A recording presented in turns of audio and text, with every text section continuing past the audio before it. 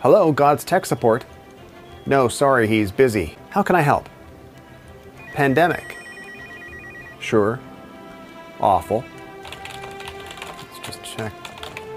I see here we did send you some scientists and doctors, and it looks like they've come up with some simple ways to help end the pandemic. Vaccines, masks, simple stuff. Ah, you don't trust them. And the reason? Some politicians, podcast hosts, and someone on Facebook said not to. I see. Okay, so let's see if I understand this correctly. There's a pandemic that's killed millions worldwide. You have the solutions to help end the pandemic, but you don't want to. Don't worry. Don't worry. I think I know what the issue is. You have what we in tech support call a 1D10T problem. That's right. That's right. If you could just write that down. Yeah. 1D10T. That's right. It does look like it spells idiot. Hey, I think we're going to have to reboot Earth. Yeah, I think we are. Good God. Well, I don't know why I came here tonight. That's why. I got the feeling that something ain't right. Still ain't. I'm so scared in case I fall off my chair. And I'm wondering how I'll get down the stairs. Clowns to the left of me, jokers to the right. Here I am, stuck in the middle with you. Yes, I am. From Pacifica Radio in Los Angeles, this is the BradCast, as heard on KPFK 90.7 FM in LA. Also in California and Red Bluff and Redding on KFOI, Round Mountains KKRN, and Eureka's KGOE. Up in Oregon on the Central Coast on KYAQ, Cottage Grove's KSO, Eugene's KEPW. In Lancaster, Pennsylvania on WLRI, Maui, Hawaii's KAKU, Columbus, Ohio's WGRN, Palinville, New York's WLPP, Rochester, New York's WRFZ. Down in New Orleans on WHIV, out in Gallup, New Mexico on KNIZ, Concord, New Hampshire's WNHN, Fayetteville, Arkansas's KPSQ, in Seattle on KODX, Janesville, Wisconsin's WADR, and Minneapolis, St. Paul's AM 950 KTNF. We also stream coast to coast and around the globe every day on the internets. On the Progressive Voices channel, Netroots Radio, Radio for Humans, FYI Nation, NicoleSandler.com, Radio Free Brooklyn, Workforce Rising, No Lies Radio, Verdant Square Radio, Detour Talk, and, well, most fine podcast sites. Blanketing planet Earth 5 days a week. I'm Brad Friedman, your friendly investigative blogger, journalist, troublemaker, muckraker, and all-around swell fellow. Says me from bradblog.com. Well, if you thought that just because we are now into 2022, a midterm election year, in case you haven't heard, Desi Doyen, have you heard? This is an election year. I know, I've heard. Yeah.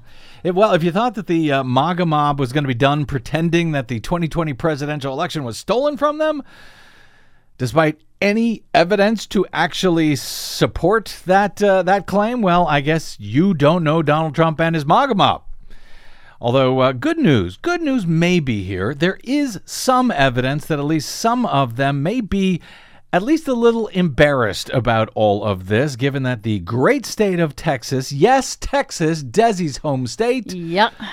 which decided just last September to carry out a so-called forensic audit of the 2020 election after being harangued to do so by Donald Trump. Well, Texas has now released the first part of the results of that so-called audit, and they were so proud of it that they released it last Friday night on New Year's Eve. Aha. So you know they wanted everyone to see their work.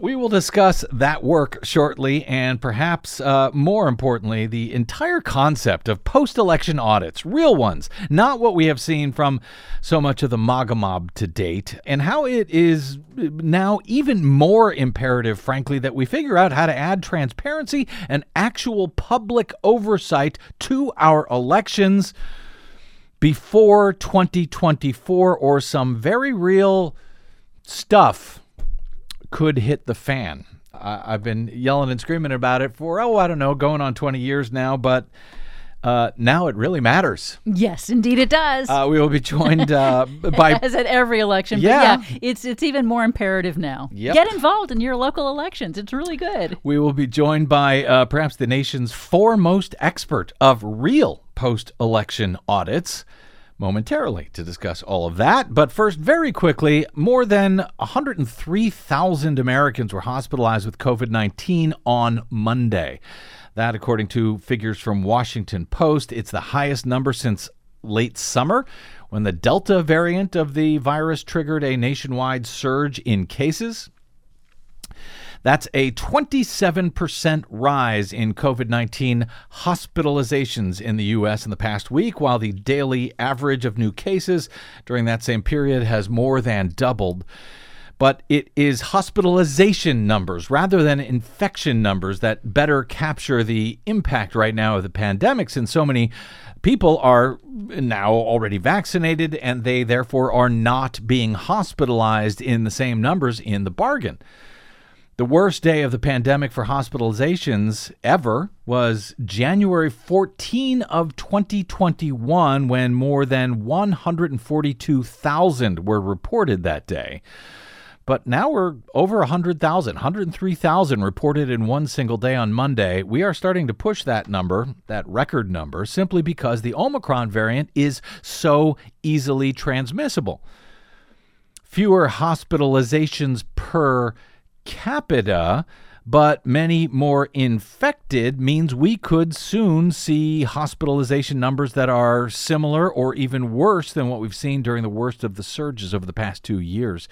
In remarks at the White House on Tuesday afternoon, President Biden again urged unvaccinated Americans to receive their coronavirus vaccine and booster shots, noting that for those who are fully vaccinated, it is, quote, very unlikely that you will become seriously ill. Be concerned about Omicron, he said, but don't be alarmed, before adding, if you're unvaccinated, you have some reason to be alarmed. But we had a caller yesterday on the show who said that his brother was a libertarian and was not alarmed in the least, apparently, because the brother said that, 80% of those who were killed from COVID were overweight or obese, and I guess his brother wasn't. That, as Georgia Congresswoman Marjorie Taylor Greene was permanently banned on Twitter the day before, after claiming that if you're under 65, you have nothing to worry about. Well, two birds with one quick stone here before I get to my guest. Just last month, GOP activist and Orange County Deputy District Attorney Kelly Earnby was speaking at an anti-vaccine rally put on by local Turning Point USA chapters. That's this right-wing group, a student group. She was speaking here in Southern California. She had protested against government vaccine mandates by comparing the present times to the 1960s, a period where she claimed people lost their freedoms because of the spread of socialist ideals. Okay. She told the small crowd of about 40 people at the rally, quote, "There's nothing that matters more than our freedoms right now." According to the student newspaper at Cal State University at Fullerton, our government for the people and by the people is not going to exist without action of the people, she told the small but enthusiastic crowd. Earnby spent more than a decade in the district attorney's office before running unsuccessfully in 2020 for a state assembly seat as a Republican, protesting government mandates requiring people to get vaccinated against the virus. I don't think that the government should be involved in mandating what vaccines people are taking, she said. That's a decision between doctors and their patients. If the government is going to mandate vaccines, she said, what else are they going to mandate? That was during one of her campaign appearances. Well, Kelly Earnby died this week of COVID-19. She was 46 years old, and she had planned to run again this year for the state assembly. She was young at 46, and from the photos I have seen, no, she was not overweight or obese in the least. None of the news outlets covering her death mentioned any comorbidities that she might have had. She was a young woman, a young blonde white woman from Orange County. She was very passionate about her love for politics, for America, and the Republican Party, said John Fleischman, former executive director of the California Republican Party and also a longtime Orange County GOP activist. According to him, Ernby was readying another state assembly run when the two traded text messages just last week. She confided that she had fallen ill with COVID-19, but Fleischman did not expect her to die, calling her passing sudden, as the two had planned to talk this week. Condolences piled up for Ernby on Monday as community leaders memorialized her. Todd Spitzer, the Orange County District Attorney, mourned her loss as calling her an incredibly vibrant and passionate attorney who cared deeply about the community we all fight so hard to protect. Patricia Wenskunas, founder of Crime Survivors, praised Ernby on Twitter for making, quote, public safety a priority. Really? Yep. So, listen, I know I'm a broken record here, but get your shots, people. I could tell one of these stories. I could tell 10 of these stories every day on this show. We haven't done so for a while, but this is for reals. Get your shots. And if you've already had your first ones, get your booster shot.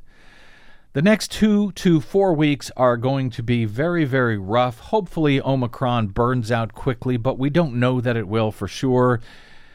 And like I say, things are going to get very rough. So, if you want to make public safety a priority, that starts by taking care of yourself so you don't pass this disease on to someone else, as someone apparently did to Orange County Deputy District Attorney and anti-vaxxer Kelly Ernby, 46 years old. All right, quick break, and we will be joined by UC-Berkley's Philip Stark, inventor of the post-election risk-limiting audit protocol, to discuss the results of the new 2020 election audit in Texas. And if you didn't hear about it, well, there's a reason for it. We will discuss that and much more, along with Desi Doyen's first Green News Report of the new year. Oh, yeah. Yay. That's all ahead on the BradCast.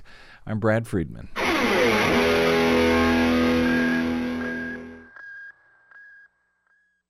What the public hears on the public airwaves matters. Please help us stay on your public airwaves by going to bradblog.com/donate to help keep us going. That's bradblog.com/donate. And thanks.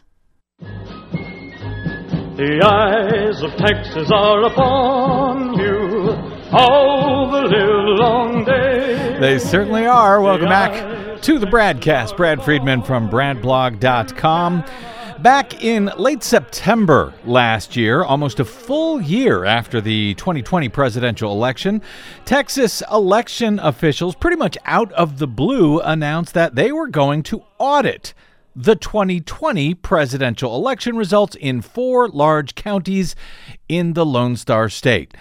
According to the certified results, Donald Trump won Texas fairly handily in 2020 by about 5.5 percentage points, but it was the closest margin of victory for a GOP presidential nominee in decades there. And apparently, Donald Trump could not stand that, so he demanded that the state carry out an audit of their 2020 results, pressing Republican Governor Greg Abbott, a longtime Donald Trump puppet, to initiate one.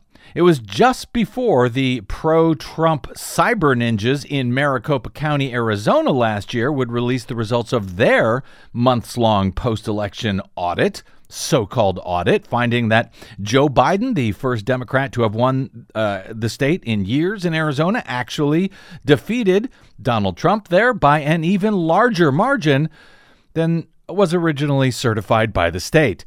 There are questions about the results reported by that so-called post-election forensic audit carried out by the cyber ninjas in Arizona, as we've reported on this program. The numbers that they tallied in secret do not appear to match up with, well, pretty much anything, leading real election experts with actual experience in post-election audits to charge that the ninjas ultimately just made up their numbers. after failing to find anything amiss in their hand count of 2.1 million ballots in Arizona's largest county. They found zero evidence that the election results were stolen or fraudulent in any way that might have changed Arizona's vote in 2020. But just before that happened, just before the ninjas came out with their questionable results, Donald Trump had insisted that Texas also carry out a similar review. And hours after pressing the state's Republican governor, the Texas Secretary of State's office announced that they would, in fact, carry out such a review in 3 large counties that voted for Joe Biden and 1 that voted for Donald Trump in 2020. At the time, the Texas Secretary of State's office didn't say what prompted the announcement in an evening news release.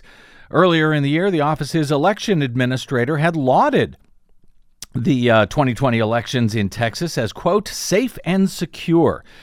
The counties to be audited, however, would include the major Democratic strongholds around Houston and Dallas, as well as Tarrant County, which for years had been the largest GOP-controlled county in Texas, but it went for President Joe Biden in 2020. The other county in the Texas review is booming Collin County in suburban Dallas. That went for Trump in 2020. The secretary's announcement declared, quote, under existing Texas laws, the Secretary of State has the authority to conduct a full and comprehensive forensic audit of any election and has already begun the process in Texas's 2 largest Democrat counties and 2 largest Republican counties. It went on to say the office expected the legislature, the taxpayers in the so-called conservative state, to provide the funding for this audit. Harris County Judge Lena Hidalgo, at the time a Democrat and the county's top elected official, criticized the move, tweeting, Donald Trump ordered Governor Abbott to audit the 2020 election, and like clockwork, Texas just initiated an audit of Harris County voters. Democracy, she said, isn't a game. Well, that game completed its first round at the end of the year, the very end of the year, and state Republicans were apparently so proud of it that they released the results on New Year's Eve, when pretty much nobody would notice it, but we did. As the Texas Tribune reported, on December 31st at 6 p.m. at night, the Texas Secretary of State's office has released the first batch of results from its review into the 2020 general election, finding few issues despite repeated, unsubstantiated claims by GOP leaders casting doubts on the integrity of the electoral system. The first phase of the review showed few discrepancies between electronic and hand counts of ballots in a sample of voting precincts in Harris, Dallas, Tarrant, and Collin counties. And as far as I can tell, this part of the exercise merely looked at the number of ballots reported as having been cast and counted, as opposed to the actual results of the voted ballots, at least as far as I can tell. Remy Garza, president of the Texas Association of Election Administrators, said there was not anything in the review's first set of results that raised any alarms for him. There doesn't seem to be anything too far out of the ordinary, he said. Garza serves as the election administrator in Cameron County. In Texas, counties that use electronic voting systems, which is to say much of Texas, are already required to conduct a partial audit in anywhere from 1 to 3 precincts under state law in one race, as chosen by the Secretary of State and carried out last year as required. According to the state's new review of counties' partial manual counts, there were few differences between electronic and manual ballot tallies in those counties that they looked at. In Collin County, for example, a partial manual count of ballots in 3 precincts found a vote discrepancy of 17, with county officials chalking up the difference to curbside voters who are allowed to vote from their cars using machines that do not produce a paper record, according to the state's report. So there was no manual ballot to actually count. In Dallas County, where almost 1 million votes were cast in 2020, well, they had a vote discrepancy of 10 across 7 precincts. But the state's report says that That appeared to have resulted from a data entry error when county officials first reported the results of the partial manual count to the state. The manual counts showed a mail-in ballot discrepancy of just 5 votes in 10 Harris County, Houston precincts, which county officials said was caused by an error in the manual counting of the ballots. And Tarrant County had 0 discrepancies in the sample of 7 precincts that it was required to review. In all, at least in this first phase of the state's so-called audit, which also looked at the possibility of dead voters casting ballots, people voting in 2 different places, or non-U.S. citizens casting votes, pretty much nothing out of the ordinary was discovered, at least in the 4 counties currently under review, making up about 4 million of the 11.3 million votes cast statewide. For example, just over a dozen votes were cast by voters described in the report as, quote, potentially deceased voters under review. That made up about 0.0006 or 6/10,000th of a percentage point of the votes that were cast in the 2020 general election that were cast by, quote, potentially deceased voters. Perhaps we'll find out if they were deceased or not in further reports. Some of the figures highlighted by the state, according to the Texas Tribune, either appear to be faulty or remain unverified. For example, the Secretary of State's office noted that it had sent counties a list of more than 11,000 records of registered voters that it deemed, quote, possible non-U.S. citizens. But the Tribune previously reported that scores of citizens, including many who registered to vote at their naturalization ceremonies, were marked for review, even though they were, in fact, U.S. citizens.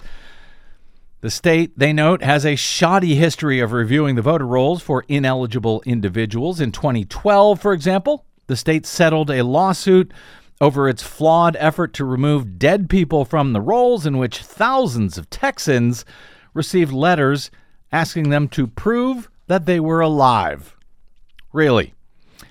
The state's first effort to scour the rolls for supposed non-citizens back in 2019 produced a botched review that jeopardized the voting rights of tens of thousands of naturalized citizens. They were forced to abandon that effort after being sued in federal court. The second phase of this Texas process now will take place in 2022. It will examine election records, quote, to ensure election administration procedures were followed properly. That, according to documentation previously released by the state. That includes a review of records of voting machine accuracy tests, rosters for early voting, forms detailing chain of custody for sealed ballot boxes, and other election materials maintained by the counties. The official overseeing the review, Secretary of State John Scott, previously helped Donald Trump challenge 2020 election results in Pennsylvania. He was appointed to the position by Governor Abbott last year after the previous Secretary of State stepped down. Scott said in an October interview with the Tribune that President Joe Biden won the 2020 election and that he has, quote, not seen anything to suggest that the election was stolen from Trump. Eddie Perez, a voting expert from Texas who we've had on this show several times, and he works with the nonprofit Open Source Election Technology Institute, he tweeted out a link to the Texas report on New Year's Day and added, quote, a damn waste of time. Real audits conducted in good faith and with precision are valuable. This, however, is BS political theater, and everyone from the governor to the Secretary of State knows it, he said. That's precisely why the results turned up essentially nothing, said Perez. Of course, Arizona and Texas are hardly the only states still carrying out these post-election reviews, audits, forensic audits, audit theater, whatever you want to call them. There is another something underway being described as a forensic audit in Wisconsin, for example. It's being overseen by the former Republican state Supreme Court justice, guy by the name of Michael Gableman, who was such an embarrassment to his party, according to sources I've spoken to in the Badger State, that he was asked to not run again for the Supreme Court. That guy, Gableman, attended pillow guy Mike Lindell's failed cyber symposium in South Dakota last year, where Lindell's promised but never delivered absolute proof that the 2020 election was stolen by China, was never delivered. Gableman, meanwhile, is being paid by Wisconsin taxpayers to carry out some exercise that has included threats to arrest several Wisconsin mayors if they refuse to come in and speak with him or turn over certain documents. For years, Democratic legislation in Congress has called for post-election audits in all 50 states that follows a specific protocol, along with hand-marked paper ballots that can be easily tallied manually, such as in Senator Ron Wyden's SAFE Act. Those efforts were all blocked, every single one of them, blocked and killed, every single time by Republicans. Some of the very same Republicans who are now insisting on post-election audits of the 2020 race more than a year after it was certified by all 50 states. Philip B. Stark is a professor of statistics and an associate dean of mathematical and physical sciences at the University of California, Berkeley. He currently serves on the board of advisors of the U.S. Election Assistance Commission and several years ago served on then California Secretary of State Deborah Bowen's post-election audit standards working group. He is the inventor of the risk-limiting election audit protocol and has worked with the Secretaries of State of California and Colorado to develop, test, and deploy procedures for risk-limiting audits, legitimate ones. He also oversaw, along with our friend, the legendary cybersecurity and voting system expert Hari Hursty, a post-election audit this year in Windham, New Hampshire, after there was an actual discrepancy in the voting system scanners as compared to the hand-counted results of hand-marked paper ballots, eventually finding that the scanners in question were misreading folds in the absentee ballots as votes. Philip Stark joins us again today on the BradCast to make some sense of this GOP audit fever and what, if any of it, is legitimate and or what we can learn from any of it. Professor Stark, Happy New Year, sir, and welcome back to the BradCast. Happy New Year, Brad. Great to talk to you. Philip, I know you have long called for post-election audits in the U.S. and are, in fact, one of, if not the nation's foremost champion of such things. So I guess you must be very happy with all of this post-election auditing finally going on. Oh, I detect a note of sarcasm in your voice. What? Well, some of these efforts, I think, are pushing in a good direction. Some of them less so. Some of them are really more smoke than illumination. Mm-hmm. A lot of what we're hearing about, including what's going on in Texas right now, I wouldn't really call a forensic audit or an election audit. And the terms they're using, like full forensic audit, don't really have any particular meaning. They're not terms of art. The kinds of things that are featured in the interim report from Texas, like looking at the state of the voter registration database, mm-hmm. looking for duplicates, looking for dead people on the voter rolls, looking for non-citizens on the voter rolls, I don't really consider those to be part of an election audit. Those are part of quality control that need to take place before the election. It does make sense to put some extra attention into that periodically, but that's really all precursor to make sure that in the election, everyone who is eligible has the opportunity to vote, and nobody who is ineligible has an opportunity to vote. I was moved. Well, no, I was struck in going through this Texas audit report. This first phase. There's more to come, but it looked like it was nothing particularly controversial. They're dotting their T's, crossing their I's, making sure that they the number of ballots reported as being cast actually existed, checking the voter rolls. I don't see anything particularly wrong with that. You, as as you suggest, say that should happen before an election, and I sort of agree. But what is the difference in these audits in general that we have been seeing since 2020 in Maricopa County, Arizona, in the 4 counties in Texas, this weird thing going on in Wisconsin? How is that different than what you have been calling for so long for states to carry out after Election Day? Well, my feeling about all of this is that the end goal is to conduct elections in such a way that we have strong evidence that the reported winners really won. And in order to do that, you need to start by running your election well. And if you run your election well, you will have the documents, the processes, the security protocols, et cetera, in place that allow you to do a meaningful audit that can tie a bow around the election and say, yes, whatever might have gone wrong in the election didn't alter the reported outcome, didn't change who won. Mm-hmm.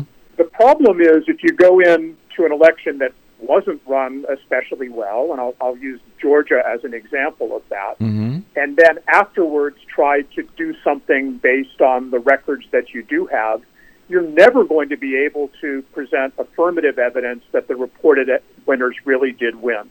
At best, you'll be able to find that some things happened correctly, some things happened incorrectly, but you won't be able, they won't give you evidence for or against the outcome being right. Mm-hmm. In order for audits to fulfill this kind of role of really demonstrating that whatever went wrong didn't change the outcome, you've got to have really good procedures in place for doing things like maintaining the voter registration records, which mm-hmm. is, Texas is doing some extra diligence there. You need to make sure that votes are recorded in a way that ensures they can't be altered after the voter, casts their ballot, mm-hmm. Which a lot of Texas is using paperless DREs. So there's no way to know whether what's recorded in the memory of those devices corresponds at all to what the voter did or saw. Mm-hmm. Similarly, for ballot marking device output, there's no way to know whether what's printed on the paper is what the voter did. All you know is it's what the computer did. Mm-hmm. You've got to keep track of the voted ballots in a way that ensures that their physical security is maintained, mm-hmm. and not rely on the voting system to keep track of things for you. I don't know in detail the rules around physical chain of custody in Texas, but it's clear that there is some confusion because they found different numbers of ballots when they went in by hand mm-hmm. than they had found based on the electronic record. Well, as far as I could tell, most of those were sort of bookkeeping errors. In one case where they did the manual count wrong, in another case where they transposed the wrong numbers, and then the third case seems to have been, where they didn't have the physical ballots to count because a number of voters had used curbside voting that does not produce a physical ballot to be counted. I mean, it looked like everything was adding up in general.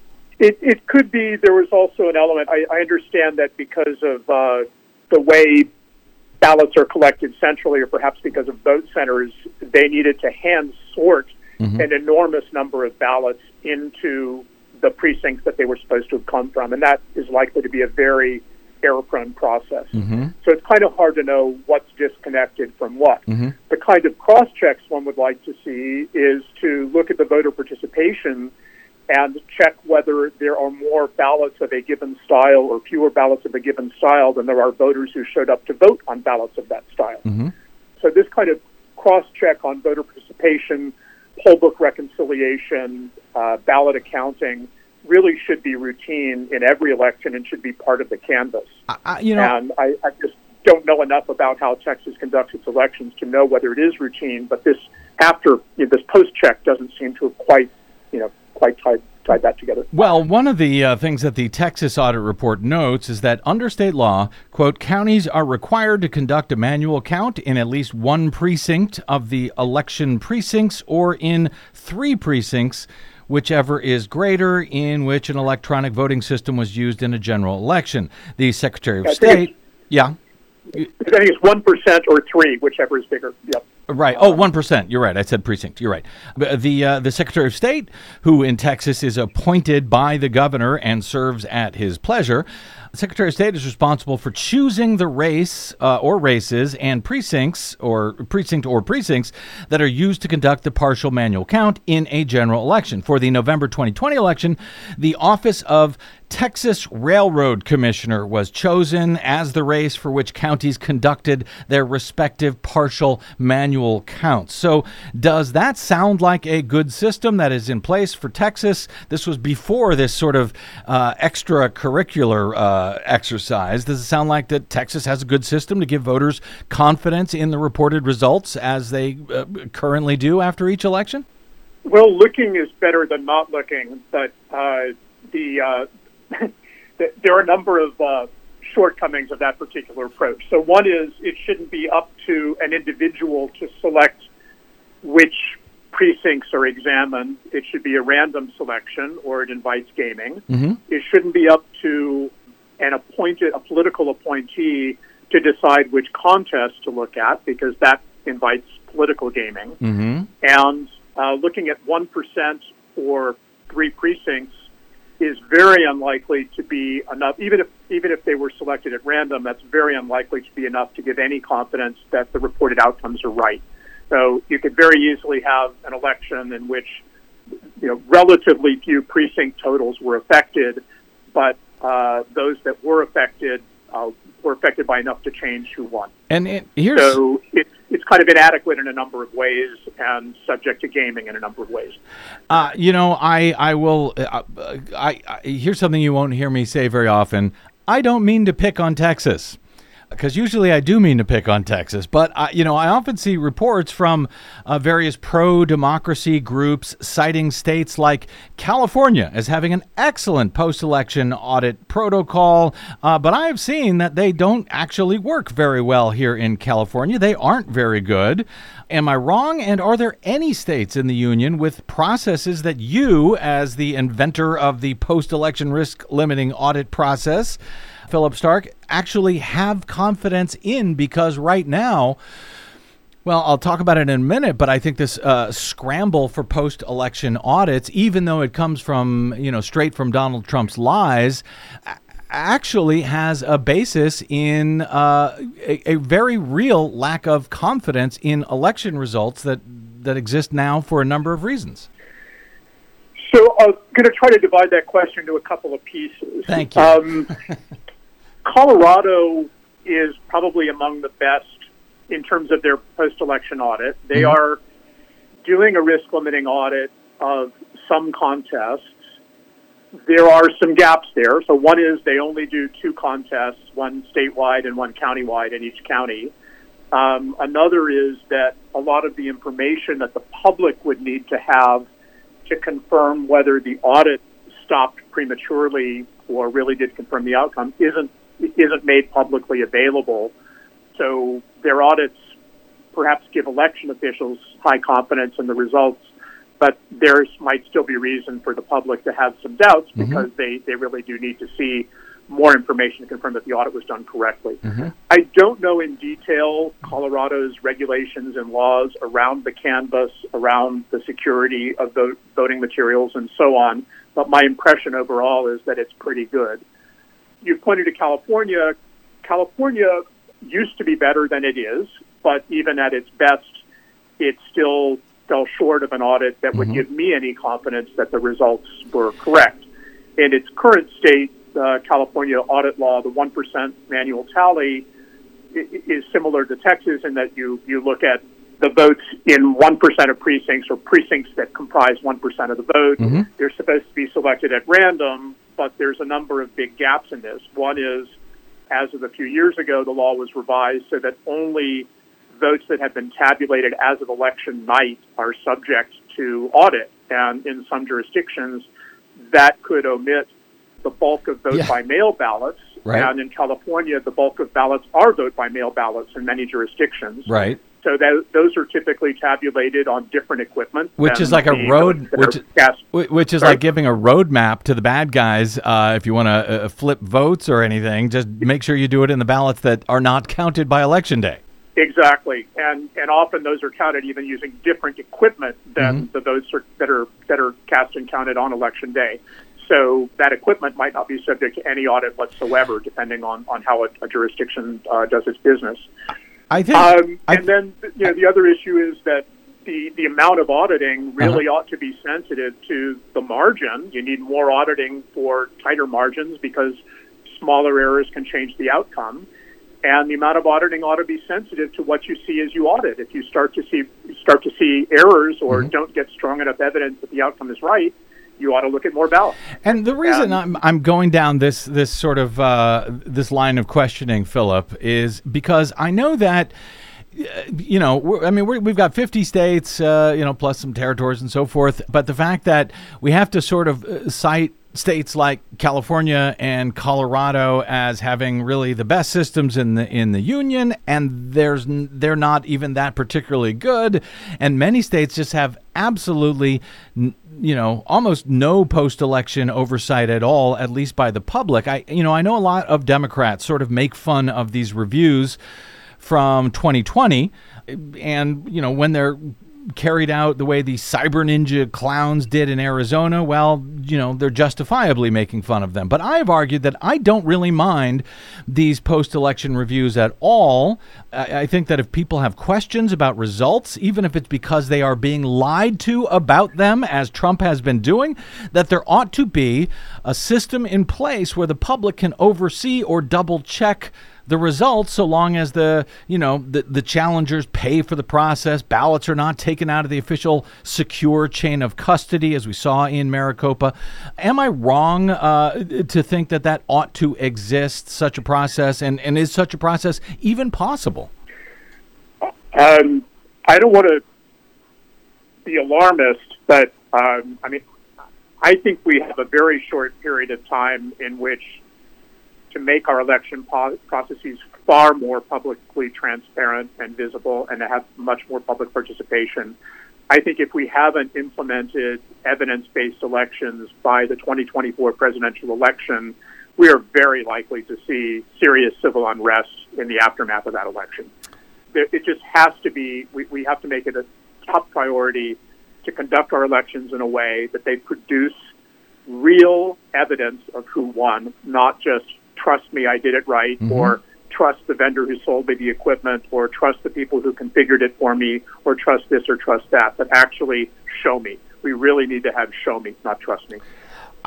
And you hit on exactly the point that concerns me. I think that now that we use computers to tally votes pretty much everywhere, the public really has no way of knowing in most cases if the computers tallied them correctly. And that makes it, of course, more difficult to have confidence in the election results. But it also opens the door to charlatans like Trump and the MAGA mob to pretend that the results were fraudulent.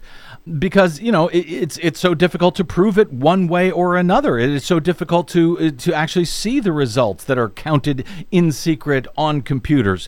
It's sort of the worst nightmare that I've been fighting like hell to avoid for so many years.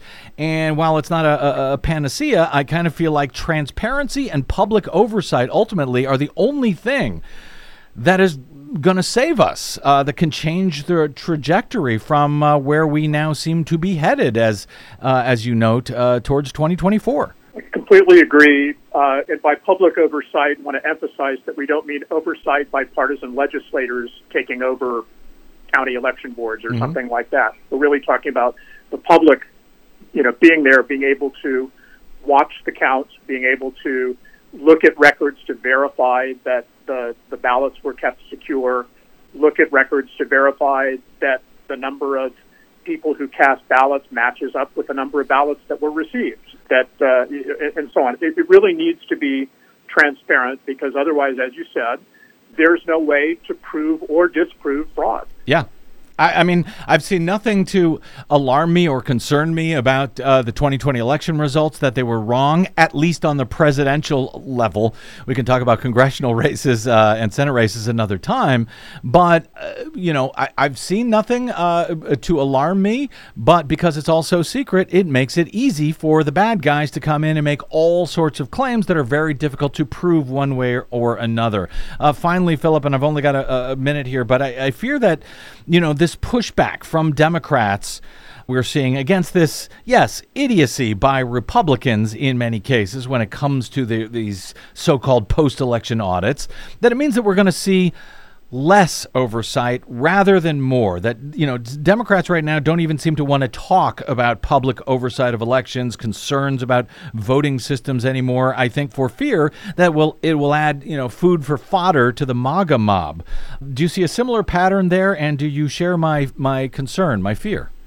Yeah, absolutely. I mean, after the 2016 election, the Republicans didn't want to look. After the 2020 election, the Democrats don't want to look. If you like the answer, you don't want to look too hard. I think that's just a terrible mistake. It allows uncertainty to be weaponized, which is what we've seen in the aftermath of the 2020 election. The fact that a system is vulnerable does not mean that it was exploited. Mm-hmm. But we ought to build our systems or run our systems in a way that if a vulnerability was exploited, we can catch it and correct the outcome before it becomes final. And we know how to do that. It is a solved problem. It is not rocket science. It does involve a lot of shoe leather, and it involves not trusting the computers on the whole.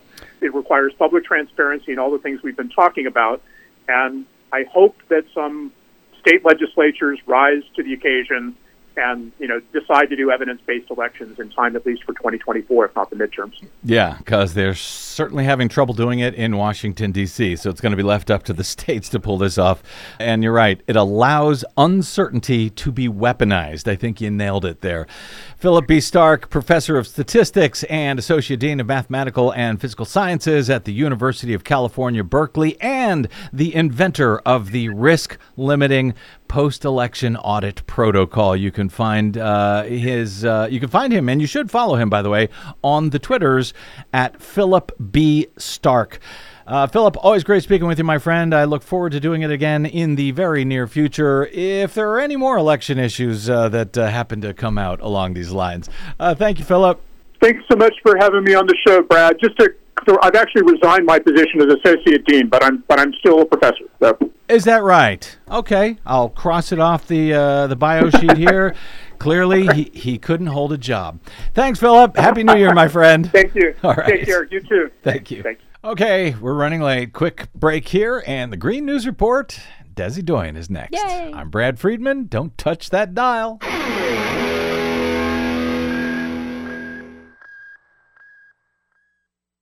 Hey, this is Brad. Our nightmare election may be over, but new ones are on the way. Here at the BradCast and BradBlog.com, we fight for election integrity all year around, like no other media outlet in the nation. But of course, we need your help to help us remain on your public airwaves and completely independent.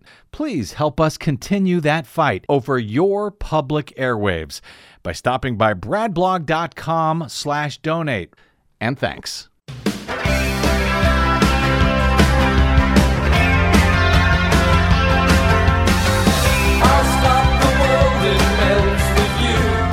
Yes, it's still melting.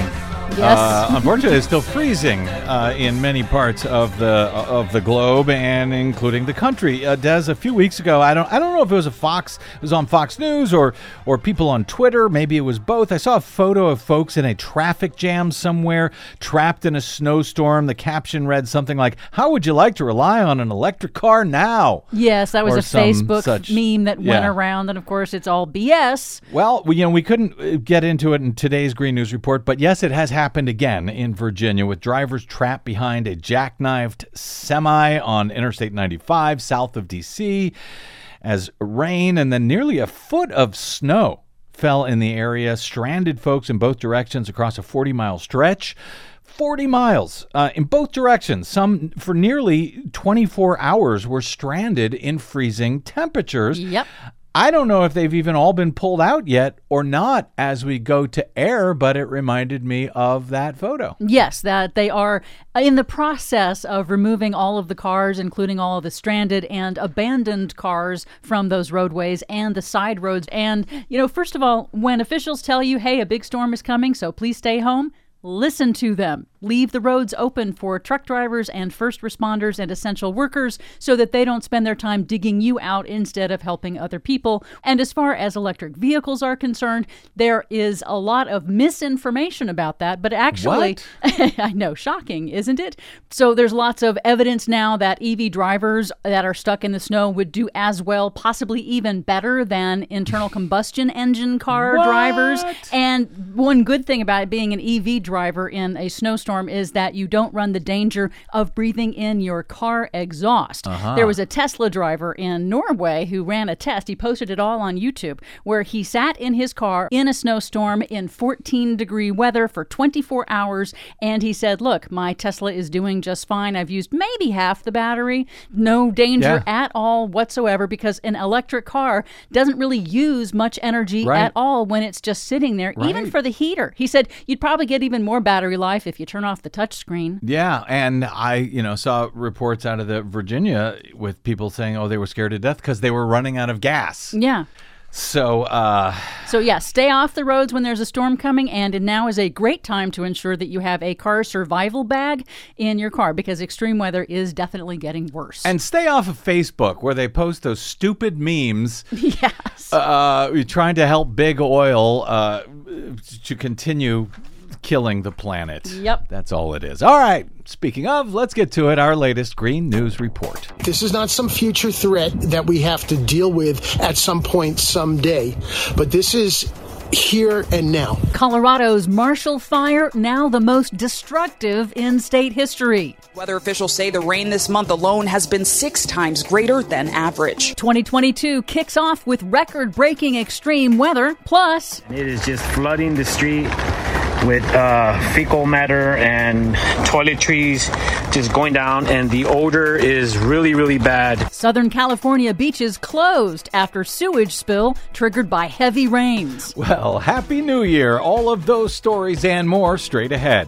From BradBlog.com, I'm Brad Friedman. And I'm Desi Doyen. Stand by for 6 minutes of independent green news, politics, analysis, and snarky comment. A virtual reality world looks increasingly appealing, since in actual reality, the world is still trying to kill us. Yes, it is. This is your Green News Report.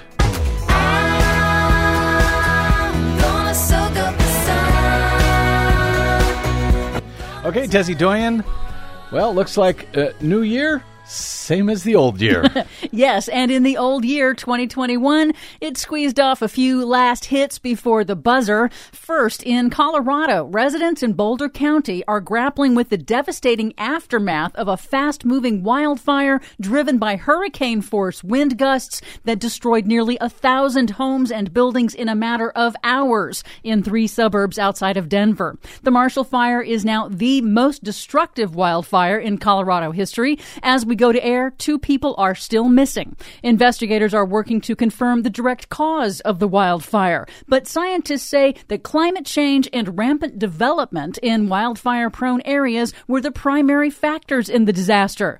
Colorado, like all of the western U.S., is now tinderbox dry. Denver just saw its driest and warmest June to December ever recorded, and its longest snowless period on record. And the entire state has seen months of record dry and warm weather, all intensified by climate change. Here's Dr. Jennifer Balch, director of the Earth Lab at the University of Colorado, on Democracy Now! And it takes just a little bit of warming to lead to a lot more burning, and that's what we're seeing. What made it a disaster is that there are a lot of homes in the way. And that has to do with our development patterns and how we're building into flammable landscapes. We're essentially sitting ducks to the repercussions of climate change if we don't acknowledge it.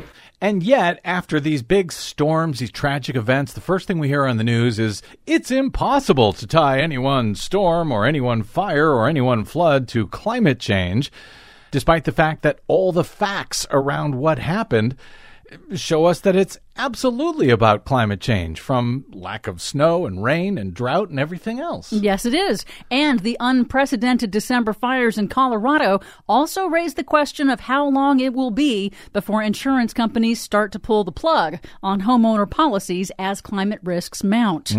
But it isn't just Colorado. The Midwest and Southeast were hit with summer-like temperatures that smashed hundreds of all-time December heat records. Kodiak, Alaska hit a record 67 degrees on December 27th. On New Year's Day, the South Texas town of Falcon Lake hit 99 degrees, breaking the national record for the highest temperature ever recorded in the U.S. in the month of January. Wow. 2 days later, the same town plunged to 23 degrees. Bloomberg News reports that even though Texas's natural gas industry has had almost a year to harden their infrastructure against freezing temperatures, yet again, instruments froze and gas production plunged to the lowest level since last year's deadly blackout. And they also report that nearly 1 billion cubic feet of gas was wasted or burned off due to weather-related shutdowns.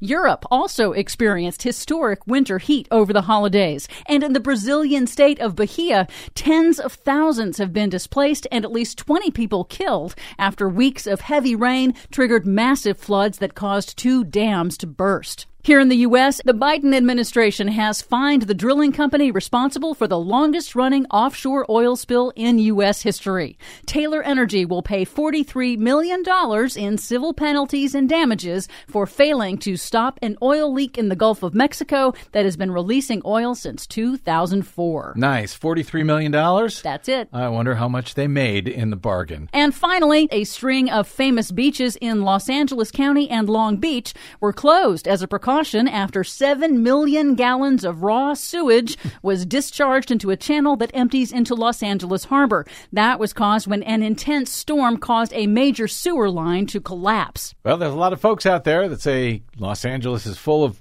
well, you get the idea.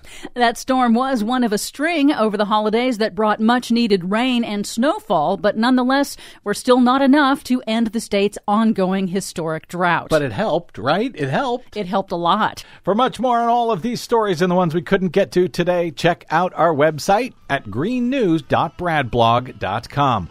Find, follow, and share us planet-wide on the Facebooks and the Twitters at Green News Report. I'm Brad Friedman. And I'm Desi Doyen. And this has been your Green News Report. Ooh, that smell.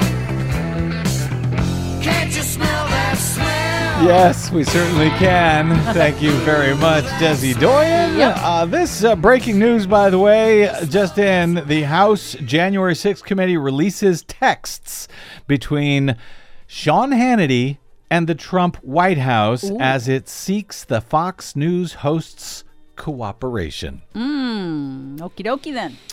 He can't claim executive privilege, can he? Just wait for it. The story will continue, I suspect. Thank you very much, Desi Doyen, our producer. Thanks to our guest today, UC-Berkley's Philip B. Stark.